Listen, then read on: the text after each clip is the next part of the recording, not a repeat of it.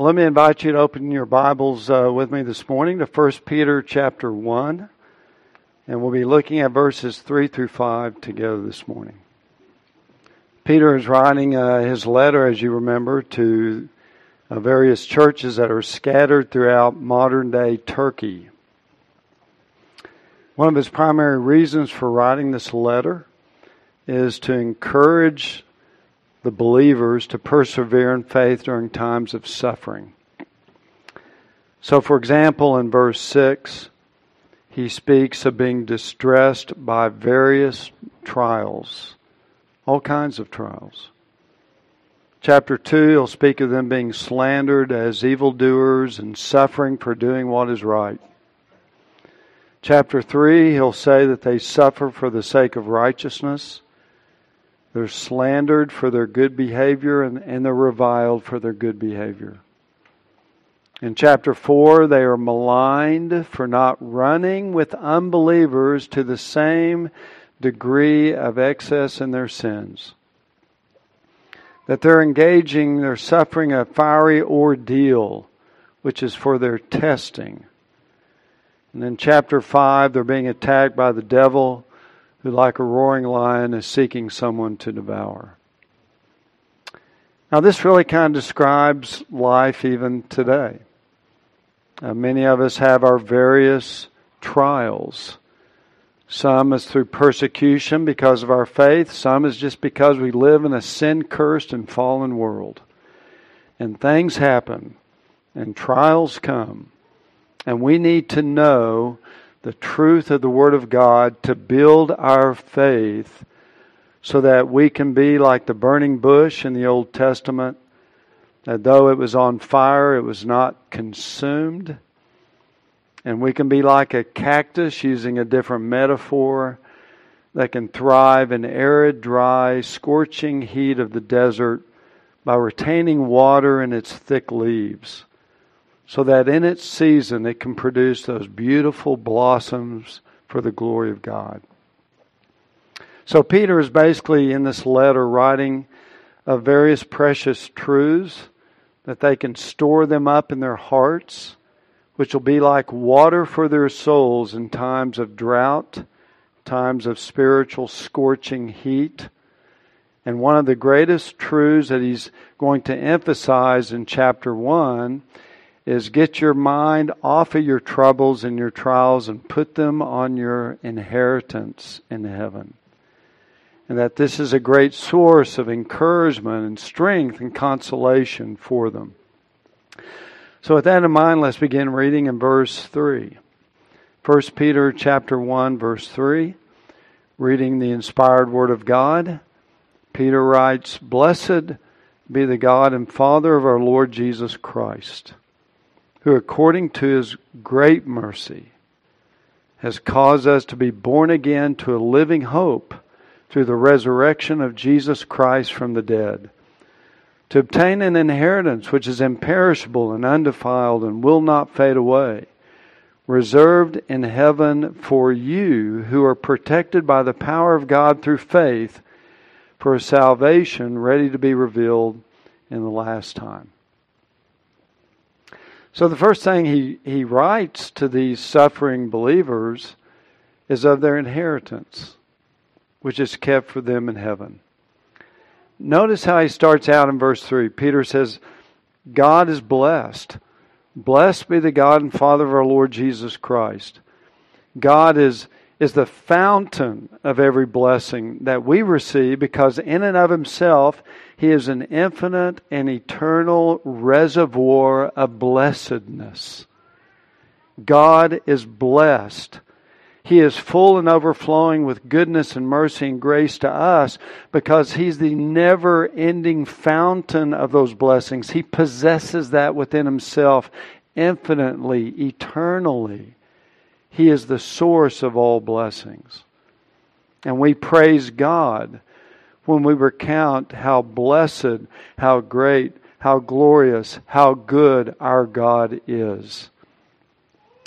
Now, when we do that, we don't add anything to God's blessedness. When God blesses us, He adds a lot to us. He adds a lot of good things to us. But when we bless God, when we praise God, when we pronounce Him as being blessed, we don't actually add anything to God. You can't add something to someone who already possesses an infinite amount of it. So even though God blesses good things to us to increase our blessedness, when we bless God, as Peter does here in verse 3, we don't add anything to Him. We merely put His blessedness on display when we praise Him publicly, so that other people can hear how great and glorious and good our God is. But we don't actually add anything to Him like He adds to us. It'd be like touring an art museum of priceless masterpieces. Every room full of them. And you walk into one particular room and the lights are off. And you don't see anything. You don't see the masterpieces hanging on the wall. You don't see the sculpture. You don't see anything. But then you turn on the light, and suddenly you see the genius and the skill and just the incredible imagination and beauty of what these people have done. Now I ask you, was all of that masterpiece, all that artwork, was it any less valuable in the dark than it was in the light? It was equally valuable. But when you turn on the light, all you do is you put it on display. But even in the dark, it's still valuable. So all we do when we bless God is we just turn on the lights. We just publicly acknowledge that God is blessed. We don't actually add any value to Him. He is infinitely worthy of praise and adoration. But we just flip on the lights. We just make it more public so others can hear and enter into the worship of God. That's what Peter is doing. He says that God is blessed. He's the Father of our Lord Jesus Christ. So He is blessing God the Father and He is blessing God the Son. And it's good for us to bless God. It's good for us to praise God. Psalm 34 verse 1 says, I will bless the Lord at all times. His praise shall continually be in my mouth. It is good to say with your mouth that God is good.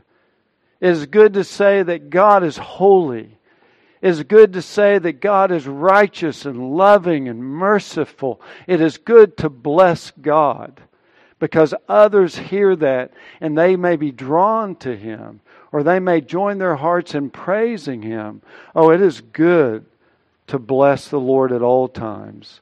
And may His praise continually be in our mouth, not just in our mind or our heart, but in our mouth to bless the Lord. Now, why is Peter blessing the Lord in this passage? Well, we find, as we read on in verse 3, who according to His great mercy has caused us to be born again to a living hope through the resurrection of Jesus Christ from the dead, to obtain an inheritance. So the first thing he blesses God for is because God the Father caused us to be born again. This particular word that Peter uses only occurs in verse 3 and also in verse 23.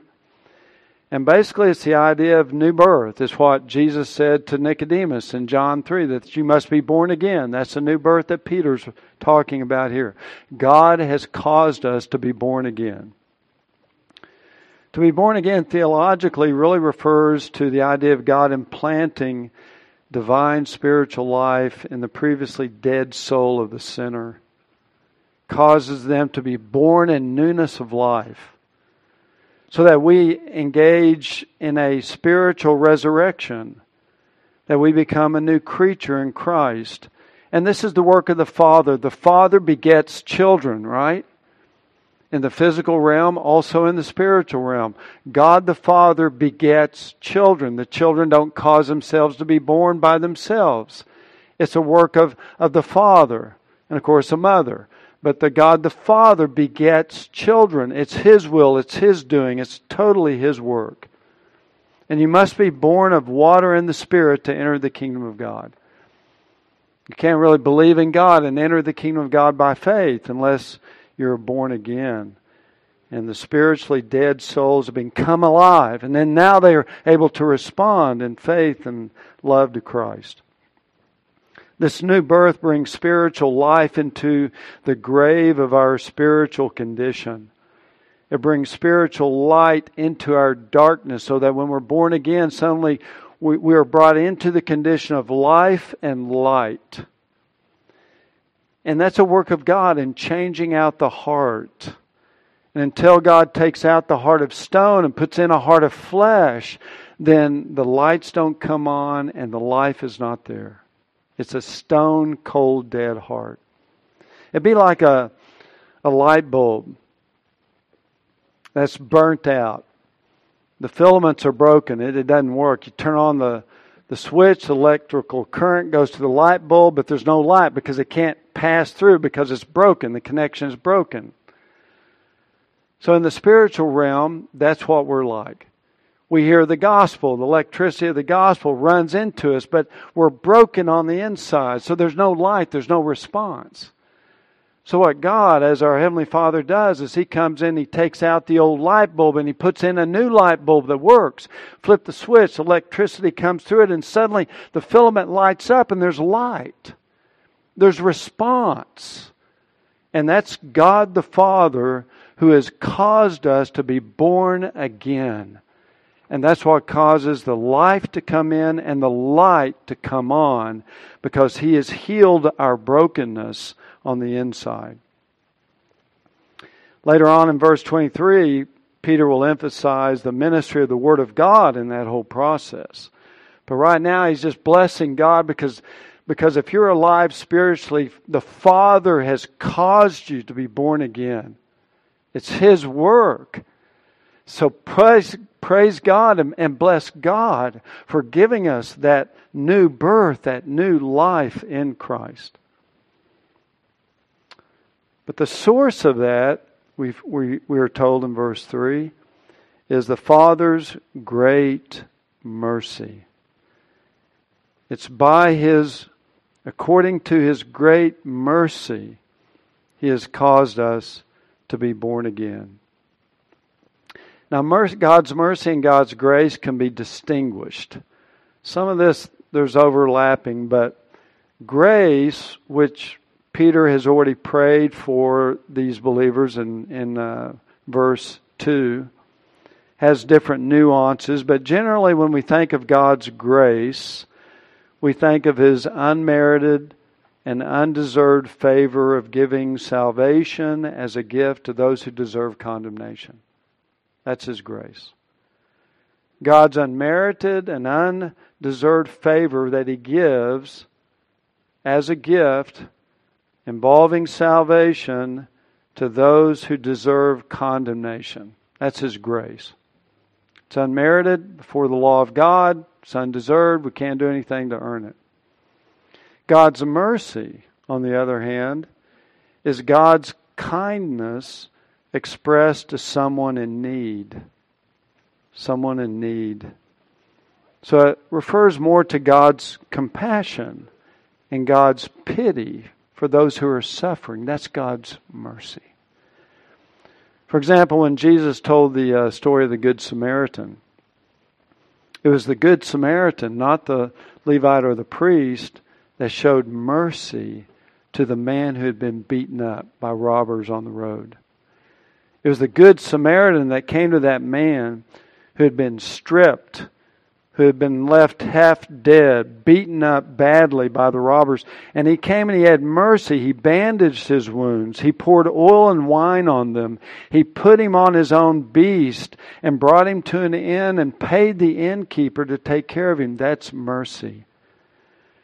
That's kindness expressed to someone in need. That's God's mercy. Now, God caused us to be born again because of His great mercy.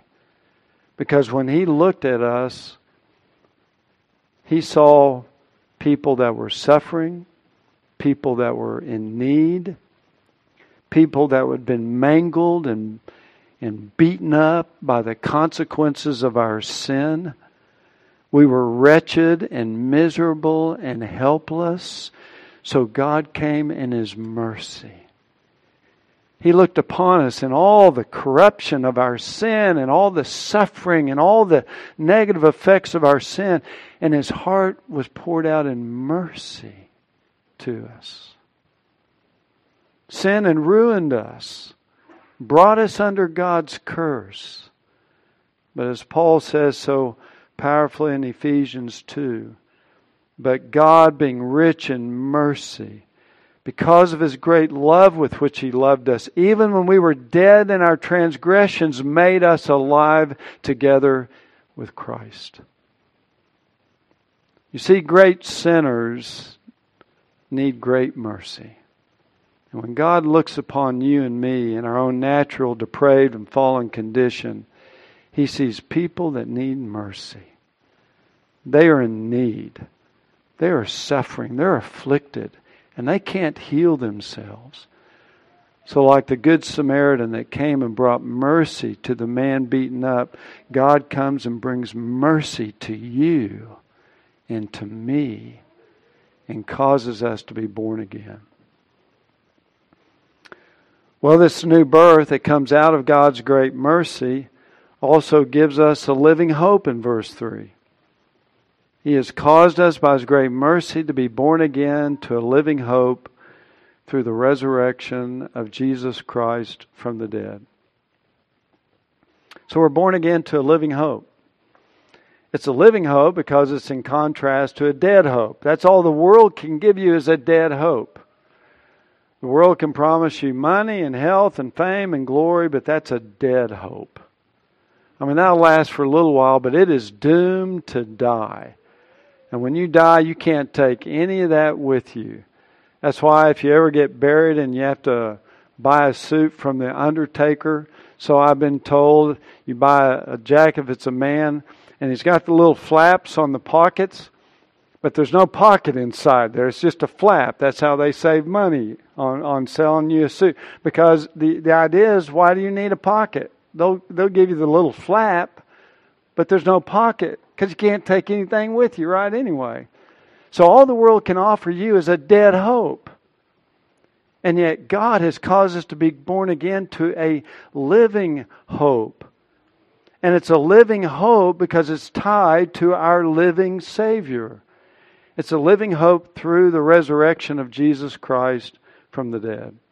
So that Christ's resurrection, as we saw last week, is not only the source of our new birth, the new life, the new resurrection life that we have spiritually in Christ, it's also the source of our hope. We have a living hope because we worship a living Savior. Now, what is a hope that Peter has in mind? Well, oftentimes when we use a hope, the word hope, we talk about things that we're not sure is going to happen in the future. You know, we may say, well, I hope it rains, or I hope the sun stays out, I hope this. I don't know for sure, but I hope it's going to happen. Sometimes it's used that way in the Bible. But in this context, and often in the Scriptures, the hope refers to a confident certainty of a future event. A confident certainty. And because our hope is tied to Jesus Christ, who is already raised from the dead and is now at the Father's right hand in heaven, we have a confident hope because Jesus Christ is alive and our hope is tied to Him. So our hope is a confident certainty of a future event. Now, what is that hope ultimately involving connected with the resurrection of Jesus Christ? We'll look at verse 4. To obtain an inheritance which is imperishable and undefiled and will not fade away, reserved in heaven for you. So our living hope is that we will one day have an inheritance in heaven that we cannot lose because it's tied with Jesus Christ. Christ is there. Ultimately, we'll be there with Him. He's already become victorious. So our hope is living because He cannot fail. But we have a hope in this incredible inheritance mentioned in verse 4. So we've been born again to a living hope through our living Savior to obtain an inheritance. Now the reason for that is when you're born again into the family of God. So now you're a child of God. Well, if you're a child, you're also an heir, which means you have the right to the inheritance. So it only makes sense that if we're born again into the family of God by God's mercy, that we have the title to His inheritance. Now, we're chosen aliens here, Peter has told us. We're just passing through. We're all pilgrims in this life. We're only here for a little while. But we have a treasure waiting for us in heaven. Now, in the Old Testament, the inheritance was linked primarily to the land of Canaan. That, I think, became a down payment or a type or a shadow of what Abraham in the book of Hebrews, chapter 11, is described as actually pointing forward to a better country and a heavenly country. In Hebrews 11, verse 10, it says that Abraham was looking for the city which has foundations, whose architect and builder is God. So that's not an earthly city. It's not the earthly land of Canaan. That was a picture, a type, a shadow, if you will, of the ultimate fulfillment of our inheritance in heaven. And ultimately that will be fulfilled on the new earth, which is infinitely better and more glorious than anything that you could find on this earth. When Jesus said in the Sermon on the Mount, the meek shall inherit the earth, ultimately I think He's referring to the new earth. That will ultimately be our inheritance.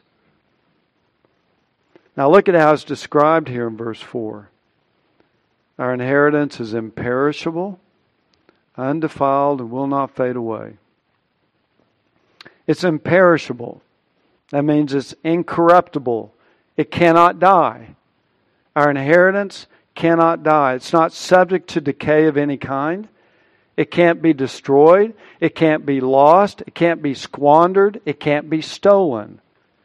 It is imperishable. It cannot perish, which means it's going to be eternal. Now, not so with our earthly inheritances. One of the men I love to read is J.C. Ryle, an old Anglican evangelical with some great sermons. But he was born into a very wealthy banking family in England. He grew up with the best of everything, the best food, the best housing, the best education. He had it all. And he was going to school to get prepared to carry on the family business. But without warning, his very wealthy and powerful father lost it all. He lost his business, he lost his mansion, he lost all of his possessions, and all the future security of his son was now lost. And in one day they went from being wealthy to being completely and utterly and entirely ruined. But in God's providence, which brought about this sovereign sabotage, as one author referred to it, a sovereign sabotage of his earthly inheritance. Nevertheless, God used that to transform J.C. Ryle into a choice man of God and used him mightily in the church. But the point is, your earthly inheritances you can lose. They can die, they can be squandered, they can be lost. But this inheritance is imperishable. And that's why Jesus told His disciples, don't store up for yourselves treasures on earth where moth and rust destroy and where thieves break in and steal. But store up for yourselves treasures in heaven where neither moth nor rust destroys and where thieves do not break in or steal. In other words, focus on your imperishable inheritance. Focus your time, your efforts, your resources on that because it's imperishable. Secondly, he says it's undefiled. That means can't be stained or contaminated or defiled in any way. Our inheritance is perfect in purity. No sin can invade it and mar it. No sin or curse can distort it. It can't be devalued by sickness or pain or sorrows or tears or death. Nothing unholy can enter in and distort its pristine purity. It is undefiled.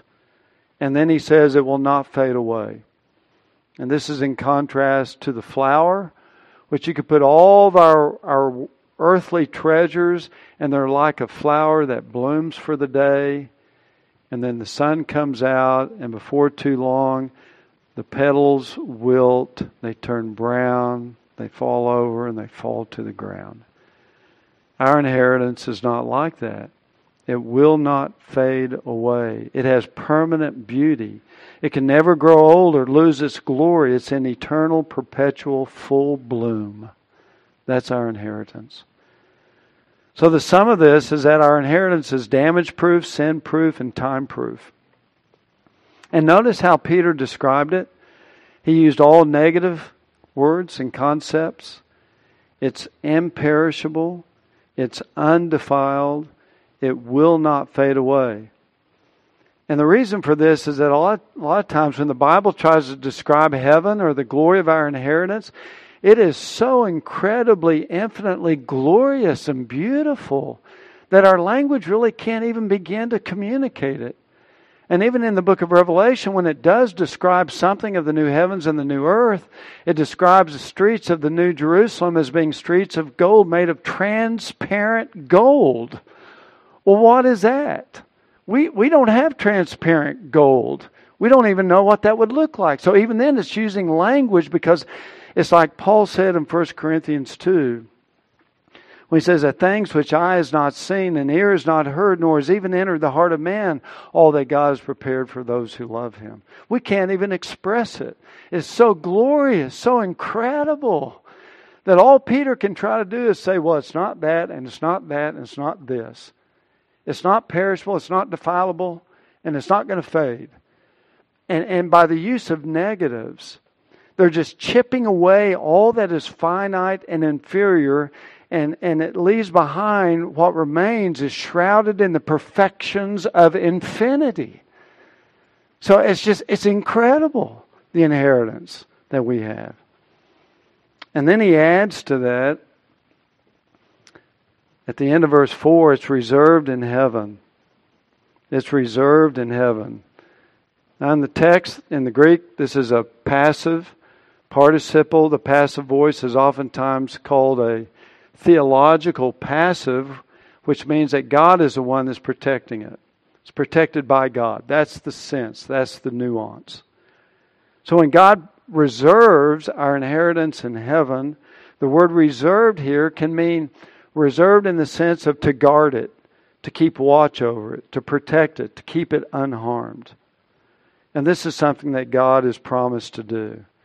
It's also in the perfect tense, which indicates it's a completed past event, past time, which continues into the present. In other words, God has already reserved it for us. It's already there. It's all complete. It's just waiting for God to reveal it. And it continues right now. Our inheritance right now is being reserved by God in heaven. Now, the fact that it's in heaven is also a blessing because it's far out of reach of any cunning devil or any attempt to steal it away or to corrupt it. No, it's way up in heaven. It's safe. It's far, far away. There's no sleepy-headed night guard pulling a graveyard shift, dozing in a chair that's protecting it. No, it's God Almighty. It's our Heavenly Father who never sleeps, the Creator of the heavens and the earth, who sees all things and knows all things, upholds all things in His hands, who's omnipotent. He is guarding it. He is reserving it. He is protecting it for you. So the inheritance is protected by God in heaven for our arrival. And then he adds to that in verse 5, it's reserved in heaven. So God's reserving it for us in heaven, and it's reserved for you who are protected by the power of God through faith. So not only is our inheritance protected, but you are protected to receive your inheritance. The inheritance is protected by God, and we're protected by the power of God to receive it. So it's like a double protection to speak of the confidence and the certainty of receiving it. So we're protected by the power of God through faith. Again, now this word, protected, in verse 5, again can be used of a military concept of guarding a city with a garrison of troops. But here, of course, again, it's a reference to what God is doing. He is protecting us by His power through faith. Now that through faith is an interesting phrase in there. It certainly reminds us that faith is essential. If you want to go to heaven, you've got to have faith in Jesus Christ. There's no other way around it. That's the command of the gospel, to believe in Jesus Christ. Those who endure to the end shall be saved, Jesus says in Matthew 24. Faith is a shield that we use to extinguish the flaming arrows of the evil one. And we're told that without faith it's impossible to please God. You got to have faith. I hope you all have faith in Christ this morning. If you don't, you need to believe upon Him because you're a sinner and you need forgiveness, and only Christ can forgive you. So it's through faith that we're protected by the power of God. But now that's an interesting concept, because some may say, well, wait a second. If my faith comes from me, then there's a bit of a weak link in this protection. Because if our inheritance is dependent upon my human faith, what would happen if I chose one day to stop believing? If I decided one day that I'm going to just turn around and become follow another religion. Can the power of God protect us if I stop believing? If God's power and protection is dependent upon my faith, which if it comes to us, we can choose to turn away from the Lord, then would we lose our inheritance? Is this even possible? And no, it's not. Because we're protected by the power of God, and yes, it is through faith, but this implies that the power of God protects us by protecting our faith. That, I think, is the idea here. It's not that, well, you're protected by the power of God, assuming you can maintain your faith, but if you lose your faith, then God withdraws His power, and suddenly you're not protected, and you lose your salvation. That's not what Peter believes, in my opinion. Otherwise, again, if God's protection depends upon my faith, which can be fickle at times, or even turn away if it's just totally left up to me, then we're really not protected at all. And there is no confidence. If it's dependent upon my faith, then where's the power of God? Well, the power of God is dependent upon you believing. What if I stop believing? Then the power of God is lost, and the inheritance is gone. The faith, you may think, would be the weak link in all of this, protection. But really, it's not. Because God protects you and me by protecting your faith so that it cannot fail. See, now the Bible teaches that faith is a gift of God.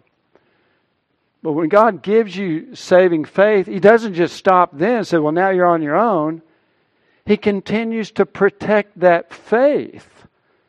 So we are protected by the power of God through faith because God is protecting our faith as well. Now, if anybody understood that, it was Peter. Because you remember back in Luke chapter 22, Jesus came up to Peter and said, Simon, Simon. And normally when Jesus calls Peter Simon, Simon is in trouble. So He said, Simon, Simon, behold, Satan has requested permission to sift you like wheat. Now what's that refer to? Satan is going to come and basically sift Peter so that he's going to end up denying the Lord 3 times. That's what this whole episode refers to. Simon, Simon, behold, Satan has requested permission to sift you like wheat. But I have prayed for you so that your faith may not fail. And when once again you have turned, strengthen your brothers. You see, Christ was protecting His faith so that it would not fail. That's why you think your faith can fail. It cannot fail. If it was totally up to you, it could fail. If it was of your free will or your doing, it could fail. But our faith will not fail. Peter's faith did not fail because Christ said, I will pray for you so that your faith does not fail. The only way your faith and my faith could fail is if Christ stopped praying. And that's not ever going to happen. Because we read in Hebrews chapter 7, verse 25, that therefore He, Christ, is able to save forever those who draw near to God through Him, since He always lives to make intercession for them. Christ is always praying for you. And His prayers sustain your faith so that our faith will not fail. And that's why we are protected by the power of God through faith. The faith is not the weak link here, because God protects us by protecting our faith. And that's why our inheritance is sure for every one of God's people. This is taught in many other places. Jesus said in John 6, verse 39, that this is the will of Him who sent me, that of all that He has given me, I lose nothing. Christ says, I lose nothing. Why? Because He prays for grace. He prays for God to sustain us. I love that picture in Pilgrim's Progress where Christian is brought into interpreter's house, and the interpreter shows him a fire against a wall. You're probably familiar with this story. I think I've told it before, maybe even recently, I can't remember. But the fire is there against the wall burning, and a man with a bucket of water is trying to douse out the fire. But when he pours the water on the fire, instead of extinguishing it, the fire grows ever hotter and brighter. And Christian says, this is a mystery, explain it to me. And he says, well, come here. And he takes him behind the wall. And behind the wall there's another man who in this story is Jesus Christ, who has a bucket of oil, and he's pouring it under the wall, and invisibly that oil is going under the wall, sustaining the fire, so that even though the devil, who's a man pouring the water, tries to extinguish the faith grows ever hotter and brighter because the Son of Man is continually feeding oil to the fire. That's what the Son of God is doing now. He is praying for you and me. He is sending His divine oil to sustain the fire of faith within your soul. Otherwise, if He ever stopped, then our faith would fail. But our faith is sustained by the power of Almighty God. And that's why our inheritance is such a confident joy for believers. Thus, believers can be encouraged with the truth that God will protect our faith even in times of suffering, and it will not fail. So the power of God protects us because the power of God protects our faith. And Peter knew that well. And I think that's what is echoing in the back of his mind when he writes this, because of remembering Christ's promise to pray for him, to sustain his faith. That's why a true believer can never totally nor finally fall away from the state of grace. It's not because we're going to maintain our faith, it's because God will maintain our faith. And He will keep it. And He will preserve it. And that's the great confidence that we have. Well, quickly in verse 5, this inheritance has been reserved in heaven, who are protected by the power of God through faith, for a salvation ready to be revealed in the last time. So now our inheritance is talked about being our salvation. You know, sometimes the Bible talks about we were saved. Sometimes it says we're being saved in sanctification. And sometimes we will be saved. That is our future glorification. So that our inheritance is involved in our ultimate glorification, our future salvation. Look at verse 5 where he says it's ready to be revealed in the last time. So this final phase of our inheritance, when we enter into our inheritance in the glory of heaven, is not yet. It is It will be revealed in the last time. So it's still future for us. But it is a salvation. And the concept of salvation in the Bible is that we will be rescued from God's judgment and God's wrath on the last day. We will be saved. A lot of people come to Christ for a lot of different reasons. Some people come to Christ because they're lonely. Some people come to Christ because they have troubles and sorrows and they need a problem fixer. Now, Christ can do all of that. But when it comes to coming to Christ for salvation, the issue is I need a Savior because I am a sinner and I deserve the wrath of God. So that ultimately when I believe in Jesus Christ, He's my Savior and He justifies me and gives me the gift of salvation, of eternal life. Salvation, freedom from His wrath and condemnation. So that those who are in Christ Jesus, there is no condemnation for them. So all of that will be manifested in the glorious final phase when Christ comes back and we enter into the glory of our inheritance on the new earth and the new Jerusalem forever and ever. And until that day, our inheritance is reserved for us and we are reserved for it. So this is our living hope that Peter wants to encourage us all with. Regardless of what trials and struggles you have, he says the key is look beyond them. Look beyond them. And see the inheritance that awaits you in heaven. You don't have it now. You're going through difficult times now. You have problems, you have hardships, you have difficulties, you have things that just don't fit right. You have issues in your life that make it a struggle. But look beyond that. Because all your struggles are only temporary. That we have an eternal inheritance waiting for us. That nothing on this earth can rob from us or steal from us or take it away. And as you focus upon that, it will breathe new life and encouragement into your faith. This is what we see with the Apostle Paul in closing. When he wrote to the church at Corinth. And he says, "Therefore we do not lose heart. But though our outer man is decaying, yet our inner man is being renewed day by day." So he's writing to the church at Corinth. And he's saying, our outer man is decaying. And later on in chapter 11, he'll flesh that out a little bit more. He's decaying in the sense that he's been beaten times without number.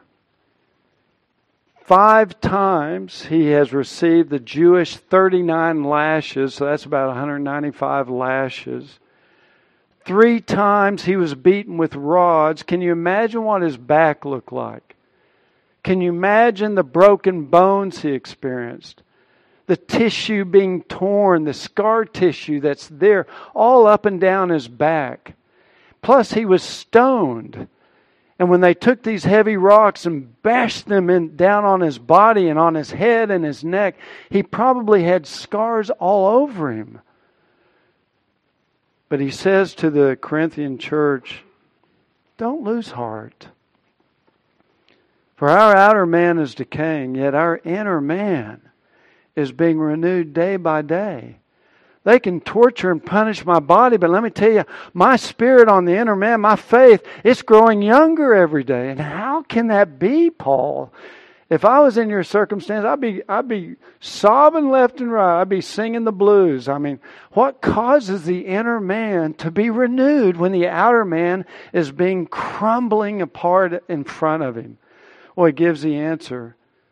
He says, for momentary light affliction is producing for us an eternal weight of glory far beyond all comparison. While we look not at the things that are seen, but at the things that are not seen. For the things that are seen are temporal, but the things that are not seen are eternal. And Paul tells us exactly what Peter is telling us.